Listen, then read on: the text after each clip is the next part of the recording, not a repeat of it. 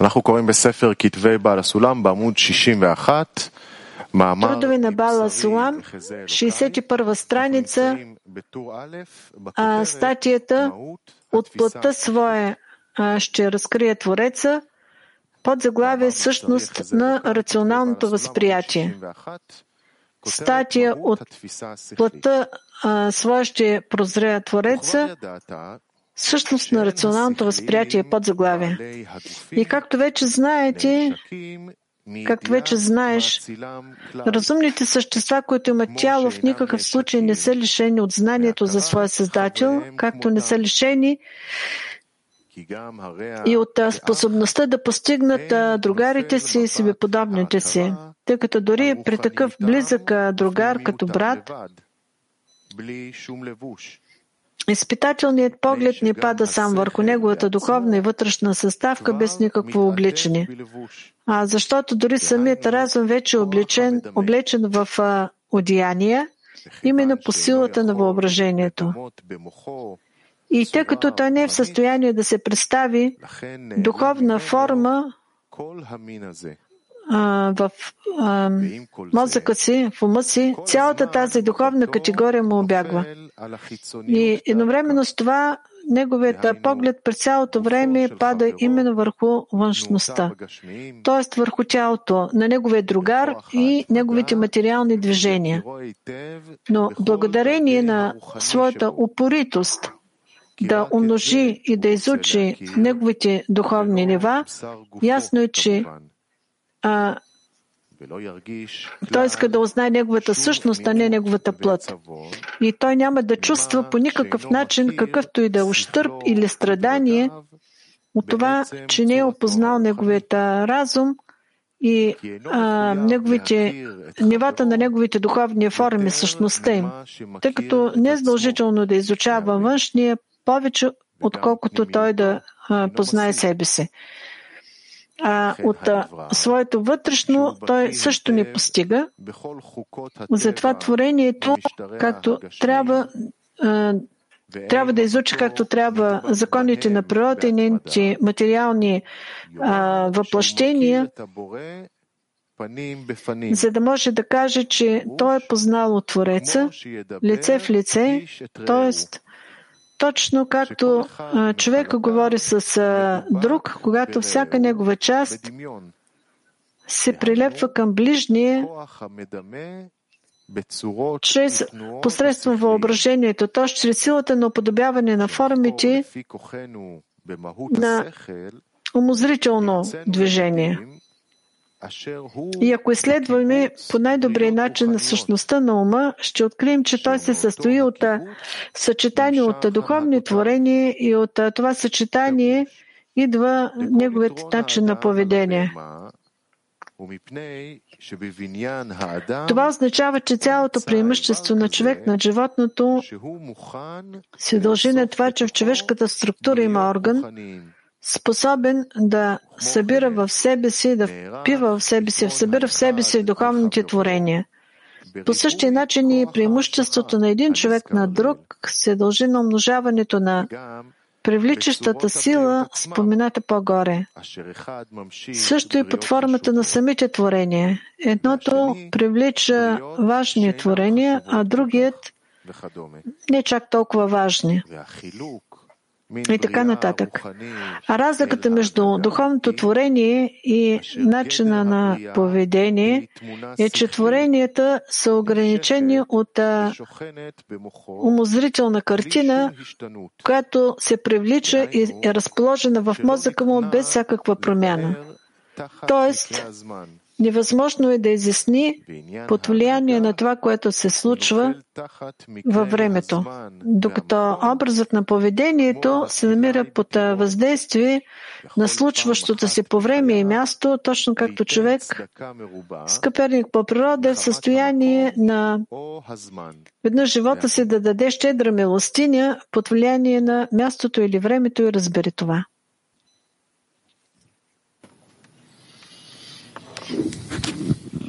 איזה סוג של הכרה אנחנו צריכים להגיע בינינו, החברים? Какъв тип познание, към какво трябва да достигнем, за да познаем другарите си и ближния. Какво трябва да узнаем в другаре и че другарят е друг, че стои вътре в нас? Какво можем да добавим един друг? Това, което има в мен, аз мога да добавя и другаря, а това, което има в другаря, той може да го добави към мен. И така в крайна краища ние достигаме до пълно осъзнаване. Аз трябва да почувствам вътрешната част на другаря, както и своята вътрешна част ли? Да. Какво означава това? Какво означава? Това аз не мога да ти обясня. Но това е понятно и то така трябва да бъде. Да кажем, аз мога да разбера, че аз чувствам мислите и собствените си чувства. Това означава ли, че аз чувствам своята вътрешна страна ли? Да. Тоест и другари трябва да почувства моите мисли и чувства. Аз трябва да почувствам неговите мисли и чувства, както аз чувствам себе си.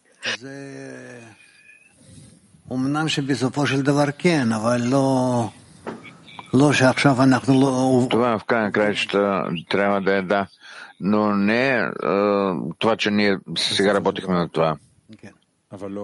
Но в края на кращата да. Да. Ние работим ли на това или сега не работим? Не. А защо не работим на това? Не сме способни да го постигнем. Но към това ние трябва да се стремим като един човек с едно сърце. Постепенно, но все още не. Тогава най-близката крачка, която е актуална за нас, за да се приближим към това състояние, какво е? Любов, да. Това е нещо външно ли? Не, това не е външно, но чрез любовта ние можем да се приближим един друг и тогава ще можем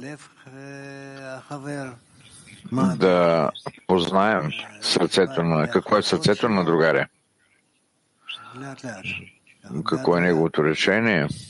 Постепенно. И така, по тези стъпала. А любовта? Как можем да се я представим?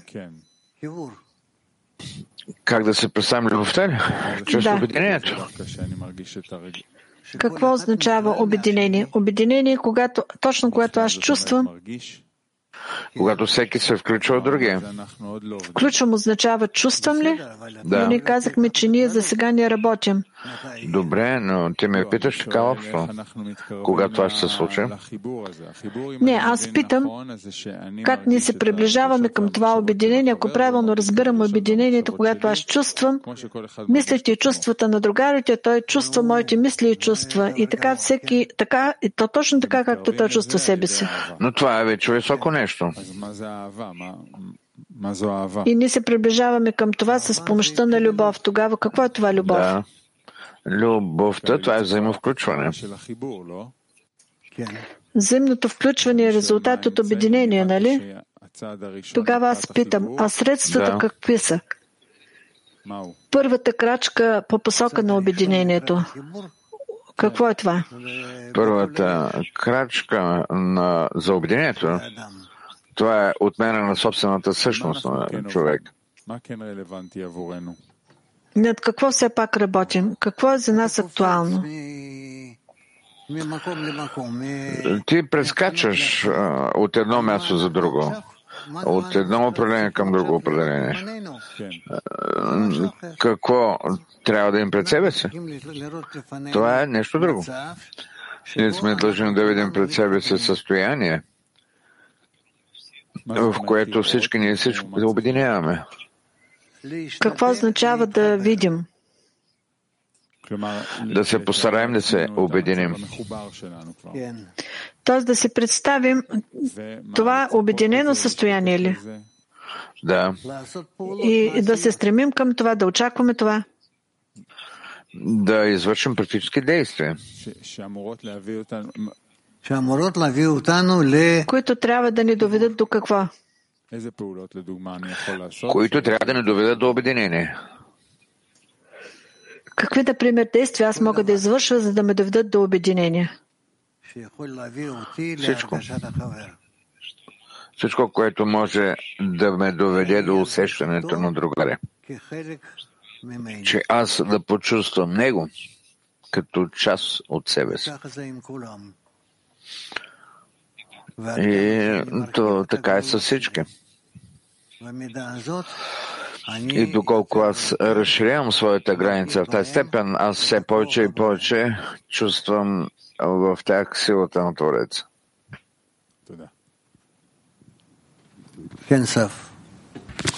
Да, Сав. Може би в продължение на това, цялото преимущество на човек пред животното е, че в строежа на човека се намира такъв орган, който е готов да побере в себе си духовното творение. Що за орган е това? Когато ние можем да се включим във всички. За това, за да достигнем до състояние да станем като един човек с едно сърце и всички заедно и в едно желание. Тоест, всеки човек има такъв орган ли? Който включва цялата обща душа? Да. Ние, когато работим в десятка заедно с другарите, ние по принцип се опитваме. Ние го развиваме това. Но как кажа, това се отнася към всички. Ние сме длъжни в началото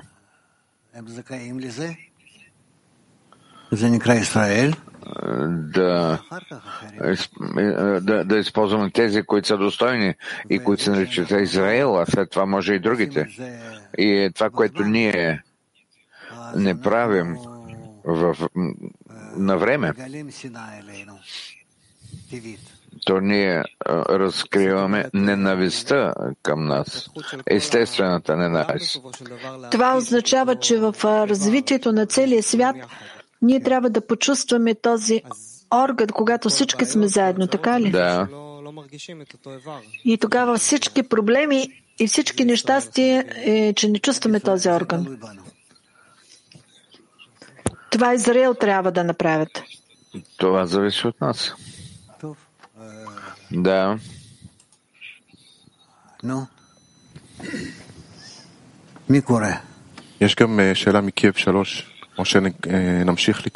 Има въпрос Киев 3 или да продължим да четем? Да продължим. И така под заглавие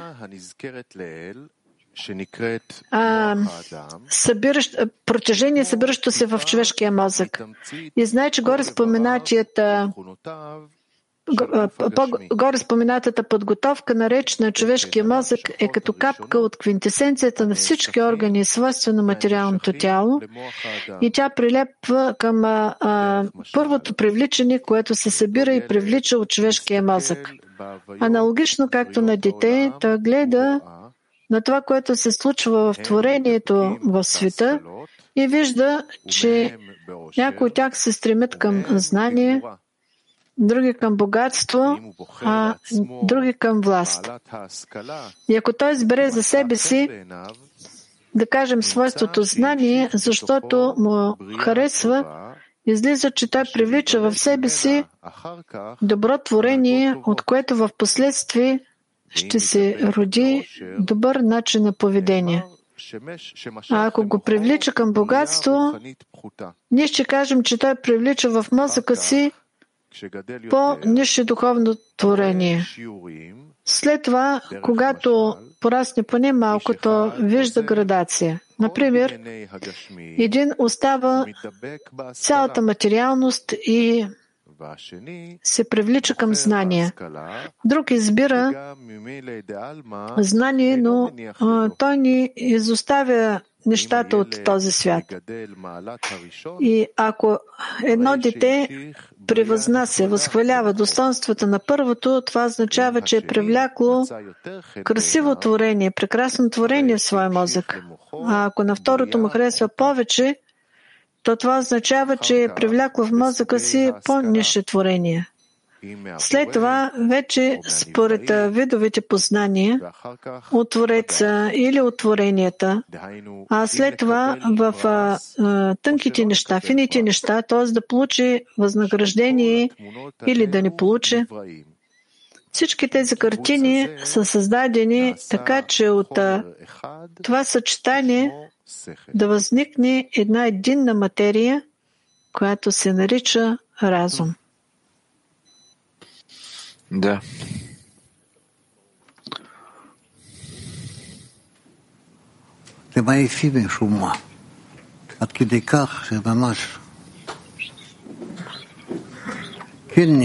Всички се умориха ли? Данив? А какво определя, че какво да се хареса на детето? Това е решимот. Това не зависи от него, нали? Не. Честно. Естествените цели, които ние получаваме, те са от рождение.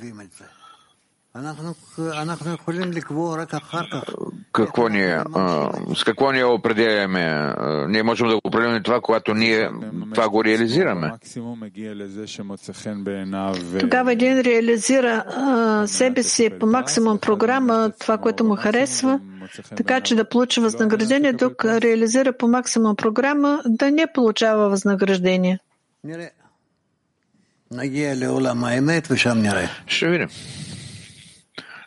Преминаваме към света на истината и там ще видим. Да.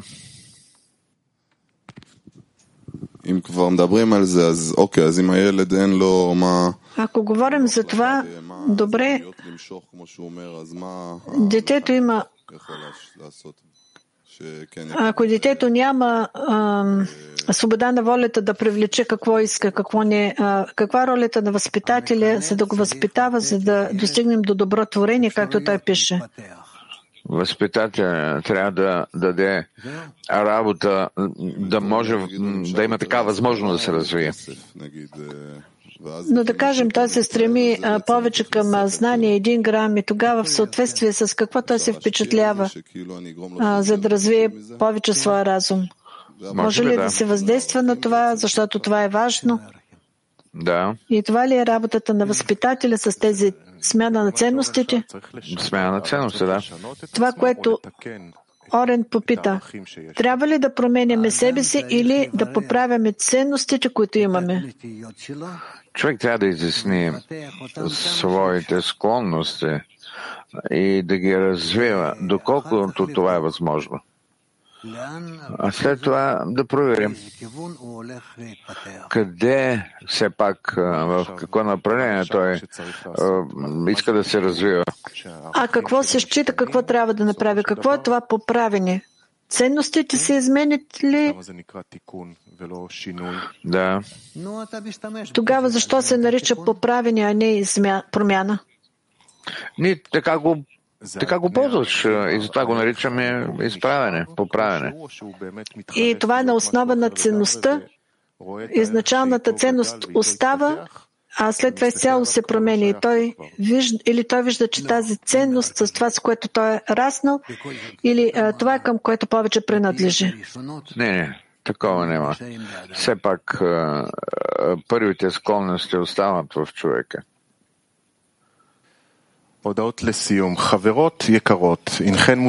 Съобщение. Приятелки, ние ви каним на особено събитие в чест на Международния женски празник. Жените променят реалността. Събота, 9 март, Петах Тиква. Това събитие ще се транслира и ще се превежда на всички езици. Ще има леко огощение, след това от 11 до 12 групово време, от 12 до 1,5 урок с Раф Лайтман и от 1,5 до 2. А заключение на урока, мъжете също могат да дойдат на урок на вторият етаж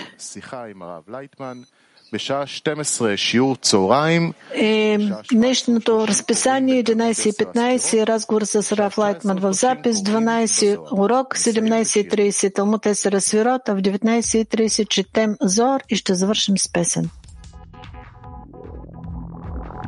המציאות חולפת ואני עכשיו חושב מה ייתן תקווה ויסלק את הכאב יוצא אל הרחוב מתערבב בתוך כולם מי צריך את מי יותר אני או העולם Here we are You should come along with one voice we can spread this song bring down the walls you know it won't be long when we're together we cannot be wrong Теперь я точно знаю все мы соединены Любой вопрос решаем, если вместе будем мы. Жизнь она как сказка, если мы одна семья. Бесконечно прекрасный мир и 7 миллиардов я. Here we are, you should come along with one voice. We can spread this song. Bring down the walls, you know it won't be long. When we're together, we cannot be wrong. Si nos dirigimos a un deseo por la unión, todas las puertas se abren al abrir tu corazón. Nada es imposible cuando hay fuerza y voluntad. Juntos